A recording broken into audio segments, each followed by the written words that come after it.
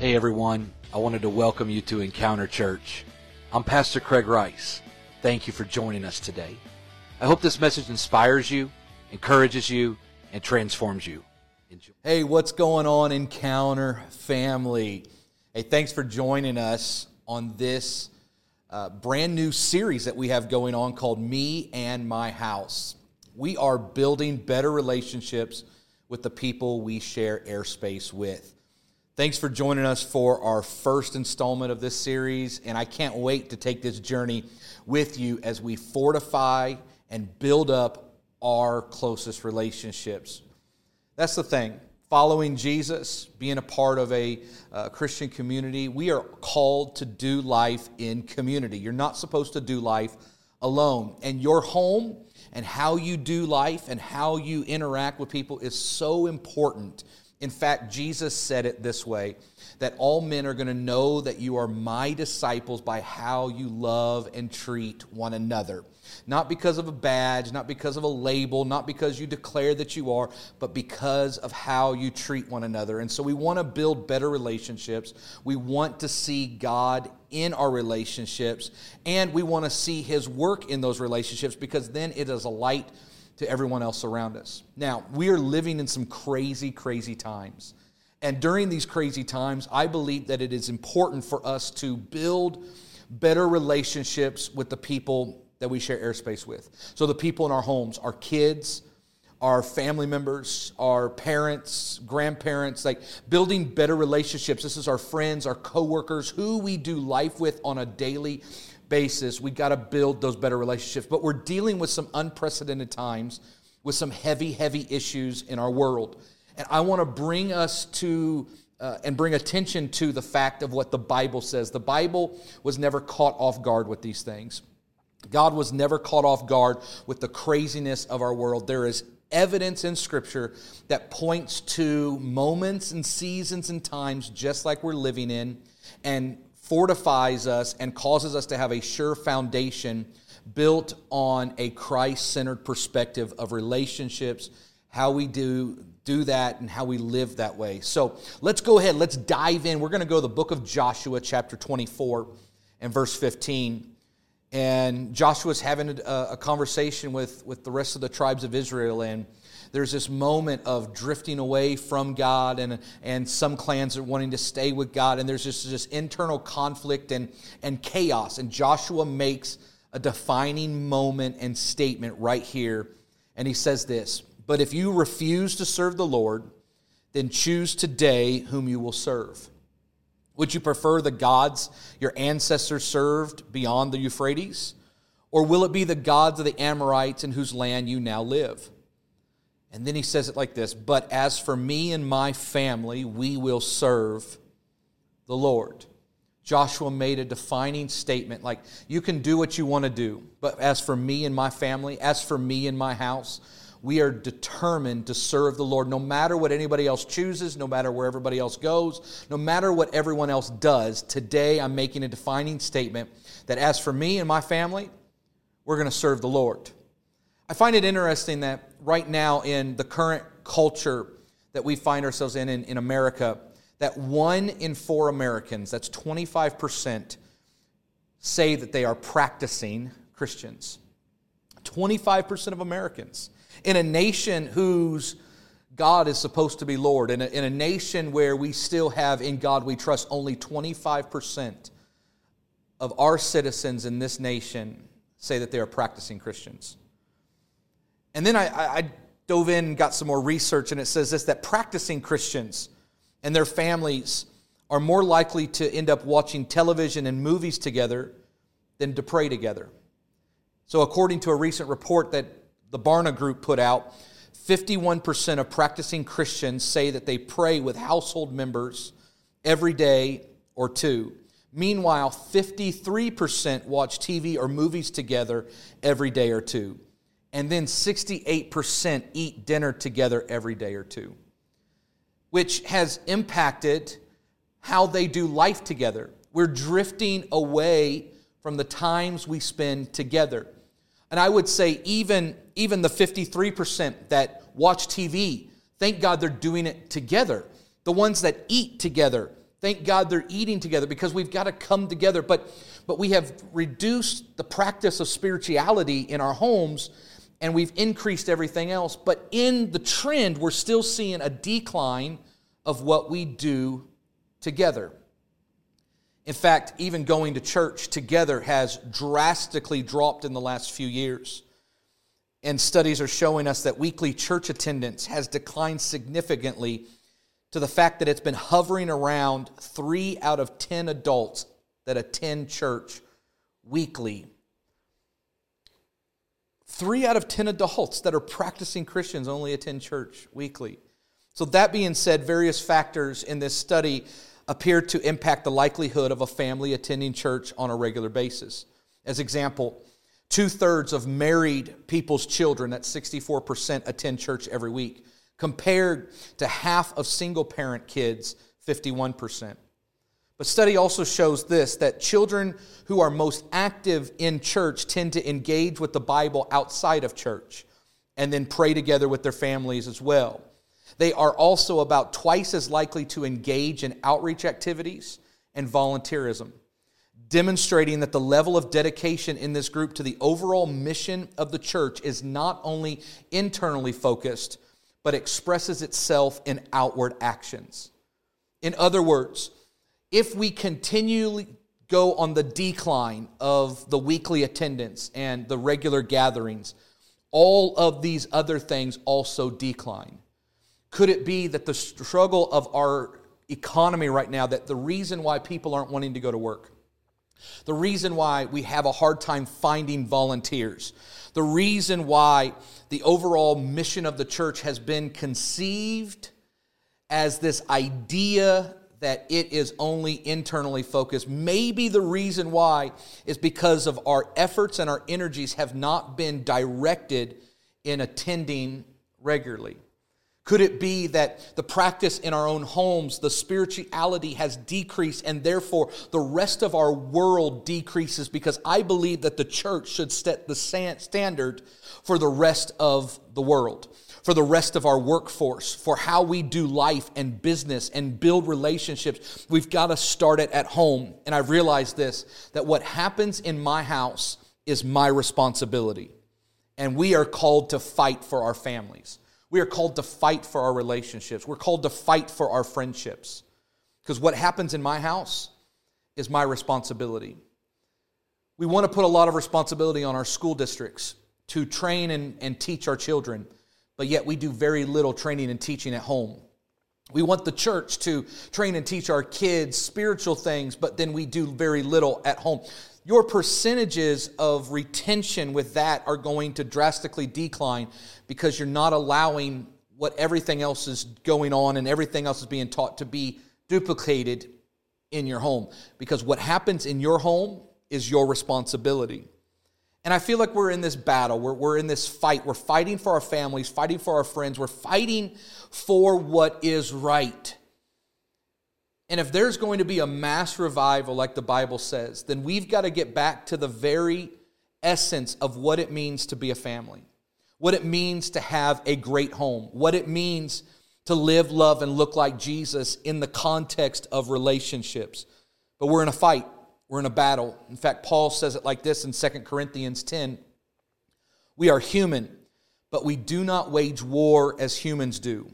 We use God's mighty weapons, not worldly weapons, to knock down the strongholds of human reasoning and to destroy false arguments. We destroy every proud obstacle that keeps people from knowing God. And we capture their rebellious thoughts and teach them to obey Christ. The word strongholds here is translated in the Greek as okoroma, which is simply this: a prisoner locked in by deception, living life by something that is not true. So our whole point of this first installment of Me and My House is this, that I want to teach how to make the difficult decisions seem easy 101. When we talk about 101, what we're saying is it's an introductory class, right? It's the beginning of something. And you've seen people that have made difficult decisions seem easy, but it seems like in your own mind, in your own life, making difficult decisions is difficult. It's hard. But how can I make difficult decisions seem easy? Well, one, we've got to realize that we're in a battle, we're in a fight, and this stronghold that we've got to be able to pull down is the stronghold of human reasoning, and it's literally being locked in by deception or living life by something that's not true. That is the world we're living in right now. It is filled with fake news. It's filled with false ideas. It's filled with these concepts that are not biblically founded or true. And Joshua in our text is like, hey, today I'm making a decision that no matter what everybody else does, I'm going to serve the Lord. I'm no longer going to live under a false reality, a false sense of security. I'm not going to be locked in by deception. I'm going to serve God. Good times, bad times, I'm going to serve the Lord. Joshua made a difficult decision seem easy. And so I was trying to figure out, how do we do this in our own homes? How do we do this with our relationships? How do we make difficult decisions for our children? How do we make difficult decisions for our homes and our spouses and our jobs and our careers? And how do we make difficult decisions seem easy? Well, number one is this, that we have to keep it clean. We have to keep it clean. The first issue that Joshua is dealing with the rest of the tribes is that they were being pulled away from who God was. They were leaving who He was. Not just what He did, but who He was. They were declining who He was. They were removing themselves from His presence to serve other gods, because it was a false sense of prosperity, a false sense of belonging, a false sense of hope with these other tribes. There were false treaties and false promises that were being made. And Joshua was like, I don't care about all that. There is a God that I want to serve. He loves me and I love Him and I want to follow Him. So we've got to learn to keep it clean. In fact, this goes back to Jacob in Genesis chapter 35. And it says this, so Jacob told everyone in his household, get rid of all your pagan idols, purify yourself, and put on clean clothing. We are going to Bethel, where I will build an altar to the God who answered my prayers when I was in distress. He has been with me everywhere I have gone. Jacob is pulling his own household. He's keeping it clean. He's like, hey, all these other things, get rid of it. If they don't serve God, if they're not a part of His kingdom, get rid of it. It's what Paul talked about there in our scripture in Corinthians, where he says we've got to pull down these things that are not true, these things that are exalting themselves, bringing themselves higher in human reasoning and thought higher than God. We've got to get back to knowing and understanding who God is. And Jacob said, we're going back to Bethel, which means the house of the Lord. We're bringing our house back to being a place where God resides. Our homes have to be a catalyst for the presence of God. We need to make our homes a sanctuary. Our homes need to be a safe place that at the end of a long day, you want to get home because it's going to be peaceful. There's people there that are going to fight for you. There's people there that are going to listen to you. Your homes need to be a sanctuary where the presence of God is. A place that you feel safe and a place where you know that the peace of God dwells in. And I've realized that a lot of our homes are not like that, simply because we have tried to add Jesus to our homes instead of allowing our homes to revolve around Jesus. Jesus shouldn't be something we add, but He needs to be everything that our home revolves around. We've got to have Christ-centered marriages, Christ-centered relationships, Christ-centered parenting. Everything in our homes, everything in our lives need to revolve around Him. Jesus is not an added ingredient. He is the main ingredient. And sometimes I believe that it's the simplest things that make the biggest changes. You're saying, well, how do I bring Christ back into my home? How do I add Him? How do I revolve all of this around? I've just added Him as this is something we do, but how do I cause everything to revolve around? We here at Encounter, we have challenged our church to the first 15, where we spend the first 15 minutes of every day, 5 minutes in prayer, 5 minutes in worship, and 5 minutes in Bible reading. And I'm challenging you today, those of you that are listening and watching, let's start every day Sometimes it's the simplest things that cause the biggest changes. Let's learn to pray together. Let's learn to eat together. Let's learn to talk together. Let's learn to do life together, centered around Christ. It's the simplest things, but it will make the biggest changes. The question I have, how much time do you spend praying with your family? How much time do you spend talking about the things of God with your family? How much time do you spend talking about the positive as opposed to the negative and the tearing down? Maybe your home can be centered and everything you do revolving around Christ if you will just take sometimes the simplest things to make the biggest changes. We have seen a new fad that has come across Christendom as a whole. It has swept through, it has become a popular thing to do, and that is deconstructing one's faith. In fact, young people and teenagers, they're doing this. They're just deconstructing their faith because there's a world out there that is promising them all kinds of things, and it's the benefit and the hope that if you deconstruct, if you turn against, if you refuse to follow, then hey, you're your own individual and you've got your own life to live. And years ago it was YOLO. You only have one life, right? That's it. And so we've developed this idea, this popular concept that it's okay to deconstruct one's faith. But I realize that deconstructing faith is less likely to occur when the presence of God is truly experienced in your home. It's less likely to occur. I think that there are the need for questions to be answered.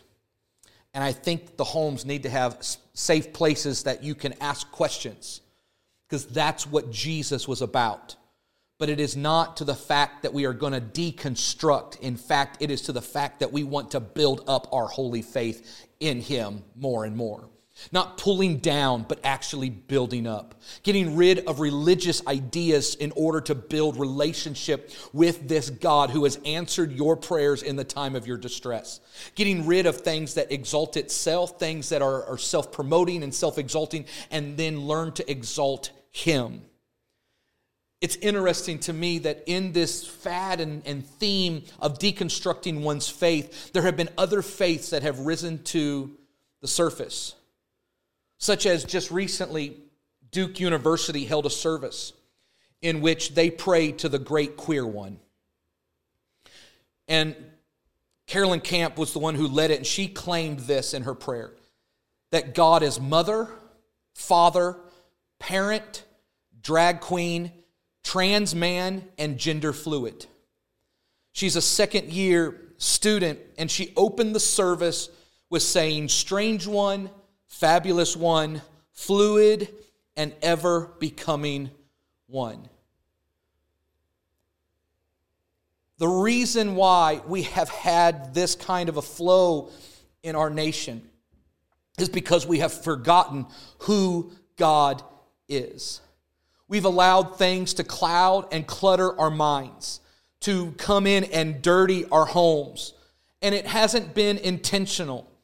But it has just been life and the things that happen to the fact that we have put up blinders because we cannot and we have refused to define who God is. No wonder our kids are deconstructing their faith because they didn't know who God was in the context of the home. And we need to bring back God to our houses. If we're going to fight for our families, we bring God back to our houses.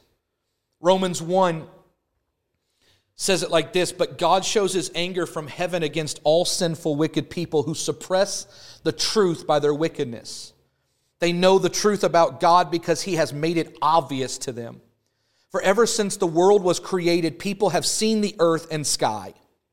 Through everything God made, they can clearly see His invisible qualities, His eternal power and divine nature. So they have no excuse for not knowing God. Yes, they knew God, but they wouldn't worship Him as God or even give Him thanks. And they began to think up foolish ideas of what God was like. As a result, their minds became dark and confused. Claiming to be wise, they instead became utter fools. And instead of worshiping the glorious, ever-living God, they worshiped idols made to look like mere people and birds and animals and reptiles. So God abandoned them to do whatever shameful things their heart desired. As a result, they did vile and degrading things with each other's bodies. They traded the truth about God for a lie. So they worshiped and served the things God created instead of the Creator Himself, who is worthy of eternal praise. Amen. That is why God abandoned them to their shameful desires, and even the women turned against the natural way to have sex and instead indulged in sex with each other. And the men, instead of having normal sexual relations with women, burned with lust for each other. Men did shameful things with other men, and as a result of the sin, they suffered within themselves the penalty they deserved. And since they thought it foolish to acknowledge God, He abandoned them to their foolish thinking and let them do things that should never be done. Their lives became full of every kind of wickedness, sin, greed, hate, envy, murder, quarreling, deception, malicious behavior, and gossip. They are backstabbers, haters of God, insolent, proud, and boastful. They invent new ways of sinning, and they disobey their parents. They refuse to understand, break their promises, are heartless, and have no mercy. They know God's justice requires that those who do these things deserve to die, yet they do them anyways. And worse yet, they encourage others to do them too. If this does not define the day and age we live in right now, I don't know what does. But the reason why is because God has not been defined. They are willing to make up other ideas about God. He is never changing. He's the same yesterday, today, and forever. And I'm telling you right now, God is not a queer one. God is not a trans man. God is not fluid gender specific. God is God from the beginning of time to the end of time. He's Alpha, He's Omega. He's the beginning and the end. God does not change because our ideas of Him have changed. And we need to get back to understanding who and what God is. Because the wrong information is going to send us in the wrong direction. And if all we do is have a wrong idea of who God is, then we're going to go in the wrong direction. The reality is my source determines my destination. What I get my information from, what I get my sources from, what is feeding me determines where I go. The Bible says it like this, that God is not the author of confusion. So every generation needs a personal God encounter. Studies have showed that the longer an individual is in a generational flow, so that means this, that we can have first, second, third, fourth, fifth generation Christians. And the longer and the deeper that generation goes, the more easy it is for one to deconstruct their faith if they do not have personal relationships. The problem is we coast, we guide, we just kind of glide along with what everyone else is doing, and to the point where we now have questions that no one has answers for, and it just seems like this is just something we continually do. We need personal encounters with God in every generation, and it begins at home. You cannot do this without a relationship with God. And what we really need in our homes, what we need in our schools, what we need right now more than anything else is a revival of the fear of the Lord. Not a trembling fear, but an awe, an honor, and a respect for His presence, for who He is, and what He is. In fact, Psalm says it like this in Psalms 111:10, the fear of the Lord is the foundation of true wisdom. All who obey His commandments will grow in wisdom. Praise Him forever. Proverbs 1:7 says, fear of the Lord is the foundation of true knowledge, but fools despise wisdom and discipline. So if the fear of the Lord is the beginning of wisdom and knowledge, then the absence of it is pure chaos.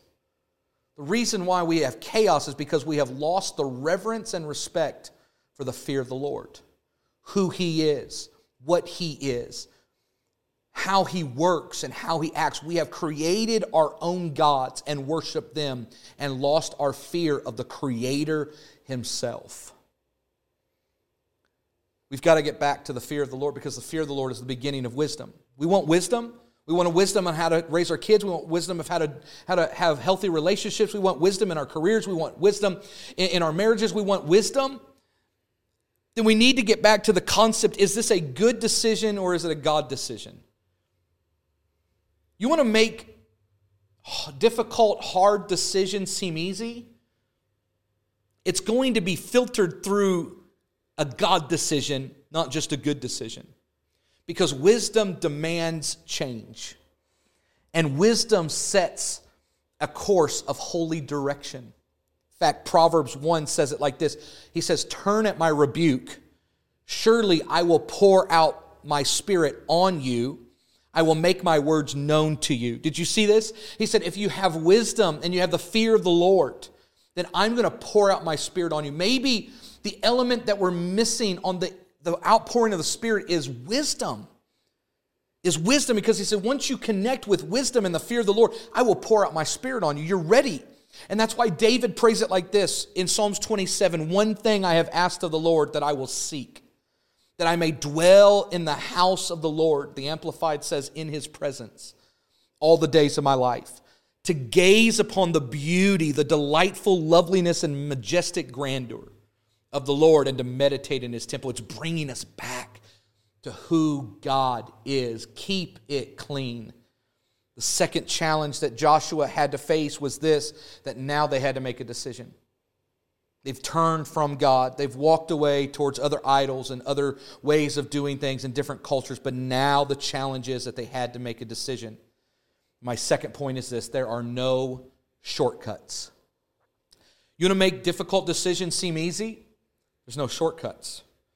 We have to stop making poor decisions while praying for a blessed life. I don't know how many times we can pray for a blessed life. God, will you bless this? But yet we continually make poor decisions.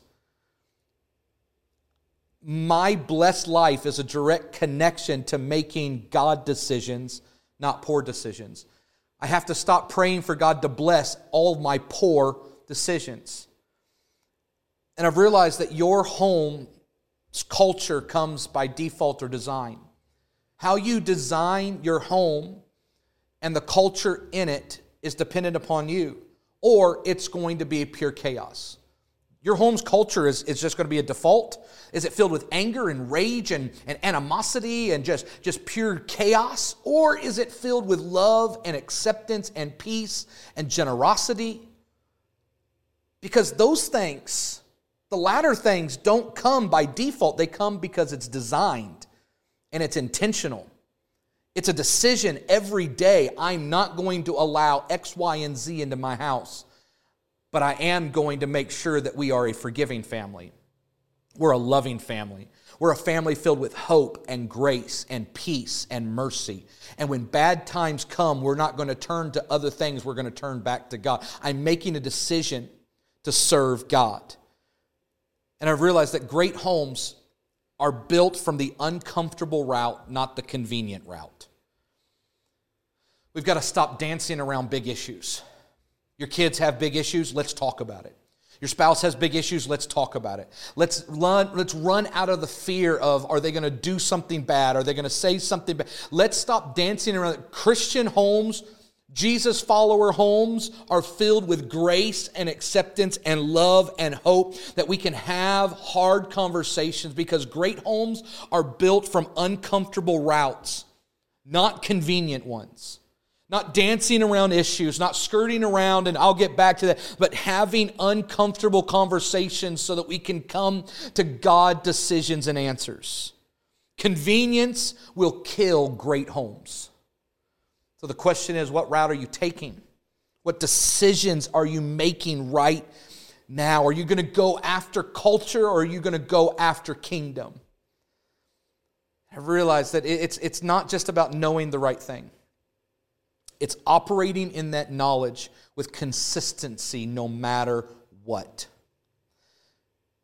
Having discipline, because it's the small things that can change big things. And discipline, that's what Proverbs said, right? That the fear of the Lord is the beginning of knowledge. But a fool hates discipline. Discipline changes you. And when you decide for discipline, the results always will lead to your destiny.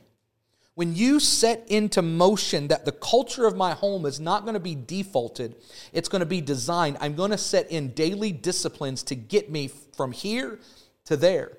The good news is right now, your home may be in chaos, but you don't have to stay in chaos. Your kids may be a wreck, but they don't have to stay a wreck. Your marriage may be down the tubes, but it doesn't have to stay there. Your own personal life may absolutely be spiraling out of control, but it doesn't have to stay that way if you decide today to put in daily disciplines so that your life, your home, your marriage, your relationships, your friendships will matter because of the presence of God. We want shortcuts. We get to the place where it's what can they do for me? And if they can't serve me any longer, then I'm cutting them off. I'm done. It's a shortcut. Maybe it's a shortcut in the marriage that I'm not getting what I want out of it. And so I feel like if I cut the relationship off, if I do this thing, then suddenly I'm going to have a shortcut. I'm going to get out of this. I'm going to give it all up. But shortcuts are never what they seem. It's never as it appears. Shortcuts always lead to trouble. It always leads to dead ends, and it never produces the right thing. Shortcuts are not biblical. We have to stay the course, take the uncomfortable route, even when convenience offers you a shortcut. How do we protect against that? Well, it begins by having predetermined decisions. That when I get to this place, when this presents itself, when this temptation arises, I am determined now, before I get there, that I will not. I will not participate in that. I will not look at that. I will not go with that. I will not be with that. And the reality is that if you make predetermined decisions today, then when you get to the trouble, when you get to the issue, when you get to the temptation, when you get to the leading astray, then you are going to have in your mind already made up that I'm not going to serve this other thing. I'm not going to follow culture. I'm not going to give into temptation. Today I'm making a predetermined decision. I'm going to serve the Lord no matter what. You can't take the easy way out. You cannot take the easy way out. In fact, I read a quote this week that said this: "Do not spoil what you have by desiring what you have not. Remember that what you have now was once among the things you only hoped for." There's no shortcuts. There's no shortcuts. And people of purpose and people of decision making hard, difficult decisions seem easy, have already decided, I will not take the easy way out. Hear me, individuals that have had generational curses on your family. You know what I'm talking about. I'm talking about the addictions that just seem to go from one generation to the next. I'm talking about anger that has gone from one generation to the next. I'm talking about inherited shame that goes from one generation to the next. I'm talking about the chains and the cycles that go from one generation to the next. It is up to you to break the cycle and break the chains. I heard a statement this week that said this: heal, so you don't have another generation of trauma passing itself off as culture. The reason why our culture is so much in chaos and disaster is because we've been unwilling to simply break the cycle and heal ourselves under God's power and God's glory. Jesus is still a healer. And He wants to heal the emotional pain. He wants to heal the mental pain. And He wants you to stop the cycles because you're better than this. Homes are better than this. Our families are better than this. Because of Jesus. We have to make the decision right here, right now. As for me and my house and my family, we're going to serve the Lord. As for me and my house, as for me and my family, you want to make the difficult decision seem easy? Start with God. Make it clean. And don't take a shortcut. That's it. You want to have those difficult decisions seem easy? Those difficult challenges? It goes back to that. Keep it clean. Put God back in it. And don't be willing to take the easy way out with a shortcut. That's the introductory lesson. But Psalms 101 says it like this: And this I hope we will make as a declaration as we close this out, that you will declare this. Maybe take this and put a note in it or bookmark it in your Bible or whatever it is. But I wonder if you would just make this as your creed for your home. David said, I will sing of your love and justice, Lord. I will praise you with songs. I will be careful to live a blameless life. When will you come to help me? I will lead a life of integrity in my own home. I will refuse to look at anything vile and vulgar. I hate all who deal crookedly. I will have nothing to do with them. I will reject perverse ideas and stay away from every evil. I will not tolerate people who slander their neighbors. I will not endure conceit and pride. I will search for faithful people to be my companions. Only those who are above reproach will be allowed to serve me. I will not allow deceivers to serve in my house, and liars will not stay in my presence. My daily task will be to ferret out the wicked and free the city of the Lord from their grip. This is our challenge. I will make sure that I will keep it clean. I won't have any shortcuts. And I'm going to make sure that my house is the starting point so that my family, my friends, my kids, everyone that comes from my house will make a difference in this world for Jesus so that His kingdom can come. His will be done on earth as it is in heaven. Maybe you're watching this today and you're saying, I want to get back on that right track. I want to make difficult decisions seem easy. I want to pray for you. And maybe the difficult decision you're having right now is, do I follow Jesus or not? It's the best thing that you can do. Not because I'm telling you, but because I've lived it. Because others have lived it. Not a false Jesus, but a real Jesus. A Jesus that no matter where you are, in whatever state you're in, no matter how far you've gone, no matter what you're involved in, He loves you, He accepts you, and He wants you to come home. He wants to bring you back. He wants to bring you into His family, and He wants to see your life prosper and thrive because of His goodness and His grace and His mercy. It's not over. You're not done. It's not finished. Your failure is not final. And the state of your house is not the end. Let's get it back on track with God. If you're watching this right now and you're wanting to make a decision, you want to say yes to following Jesus, I want to pray for you. And at the end of this, I want you to just declare, I'm going to follow Jesus. Today, I'm making a decision for me and my house. I'm going to serve the Lord. If you've been away from Him and you want to come back, this is your moment to make a fresh start and say, I'm starting all over again today.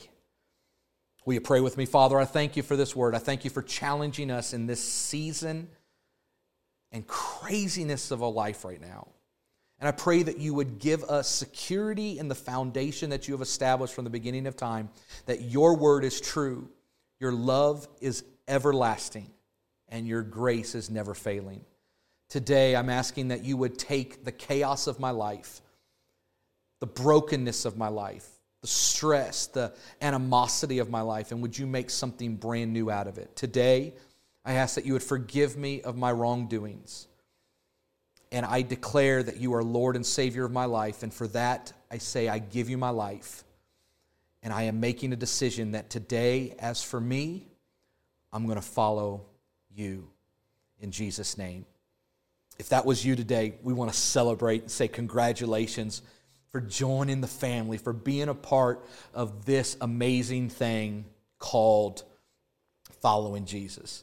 I can't wait to hear your story and how God has impacted your life. So comment below, direct message us, and let's see God do an incredible thing in you. If you haven't already, I want you to follow us right here on YouTube or on Spotify or wherever you're listening. I want you to follow us. I want you to hit and smash that subscribe button, and that way you can stay up to date with everything else that's going on, everything that we're putting out. We want to see your life changed because you matter to the kingdom of God. You matter to the church. You matter to the people around you, and we want to see your life make a big difference. So this year at Encounter, we are building His church together as we encounter God and encounter people. Thank you so much for joining us today. I want to encourage you to take the message you just heard and allow Jesus to transform your soul. We pray that you have an amazing week. Thanks again for being a part of the Encounter Church family. God bless you.